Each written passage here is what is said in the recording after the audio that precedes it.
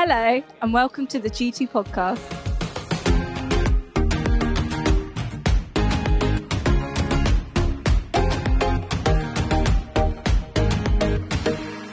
Okay, I'm going to ask you all to close your eyes. And hopefully we're all feeling a little bit exposed because we're now going to talk about vulnerability for the next 5 minutes or so. What's the first thing that comes to mind when you hear the word vulnerability? What emotions does it evoke in you? Does it excite you? Perhaps you really thrive off it, reveling in the intimacy and trust that vulnerability enables you to have when detailed aspects of your life are shared with another person.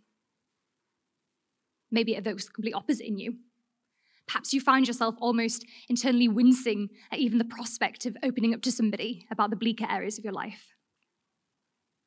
Take a second now to consider your stance on it. You can open your eyes now. Honestly, for me, the word vulnerability makes me want to do a little bit sick inside of my mouth.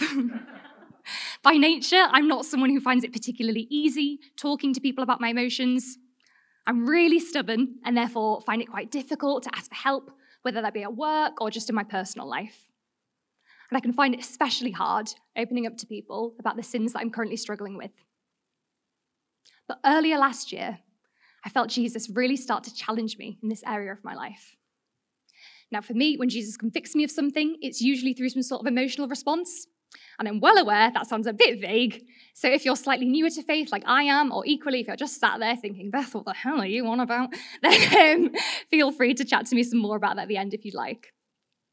And through this emotional response, I felt Jesus say, I need you to start being a bit more emotionally vulnerable. Now, as a proud redhead, the stubbornness came out in full force on this one. And believe me when I say I did my absolute utmost to sweep this newfound concept well and truly under the carpet. But when Jesus wants to tell us something, he stops at nothing, right? He chases us down. So to my sheer horror, Jesus then actually had the audacity to start speaking through my friends.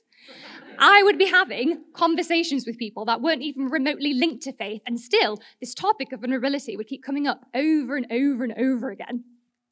Jesus was about as subtle as a fire engine during this season, and I still did everything I could to avoid the warning siren.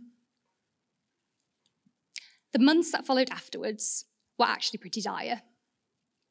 Panic and rumination became their constant companions. Intrusive thoughts littered my mind, and the shame that followed engulfed me. And during this time, I really wasn't looking after myself. I'd really neglected my overall well-being. I barely slept. I definitely wasn't eating enough. And I actually really struggled to do almost anything without my flatmate Sarah. Denial and dry humor became my newfound coping mechanisms. And instead of addressing these issues with my brothers and sisters in Christ, or even with Jesus, I chose to hide it. And I let the shame fester inside of me like mold. And what breaks my heart is I really don't think I'm alone in my approach. How many times do we marginalize the things we're going through, playing them off as, it's not that big of a deal, or someone else has got it worse, so I'll just keep everything that I've got going on inside? How often do we wrestle with our own sin, desperate to tell someone and confide in somebody, but the fear of rejection inhibits us? What are you grappling with? What is it you're scared of? As I've been navigating this in my own life, one verse that truly helped me was from Hebrews 12.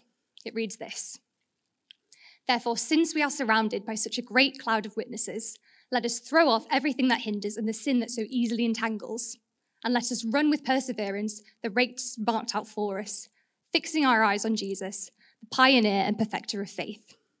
For the joy set out before him, he endured the cross, scorning its shame, and sat down at the right hand of God.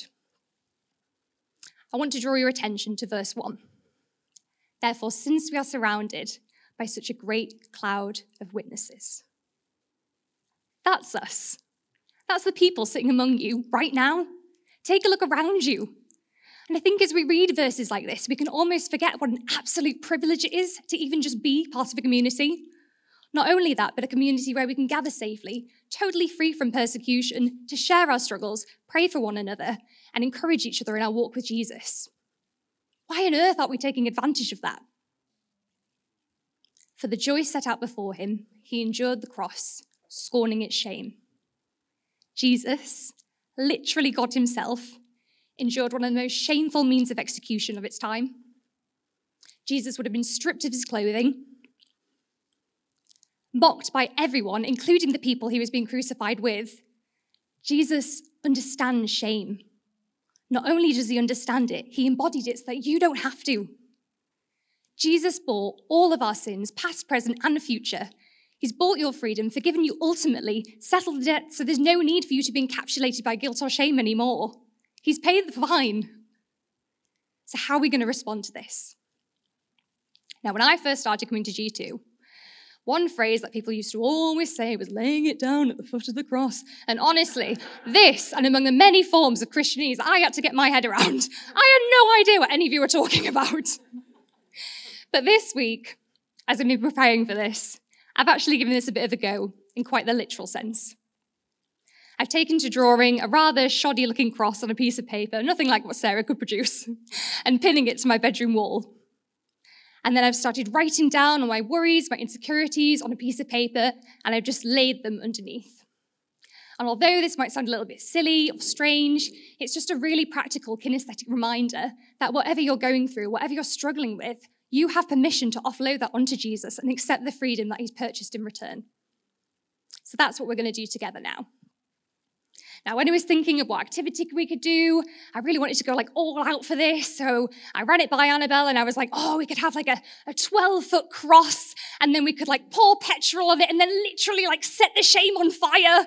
But then Annabelle was like, how are we going to get it through the door? Think of the insurance. The risk assessment's going to be really prolific.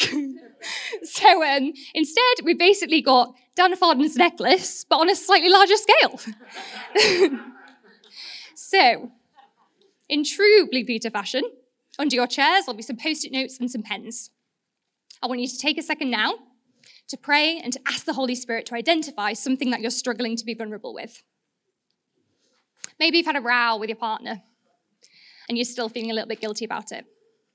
Maybe you're struggling with your mental health and your mind is taking you down some dark paths. Whatever it is, whatever you feel comfortable enough to write, jot it down now, and then we're going to lay them at the foot of the cross together.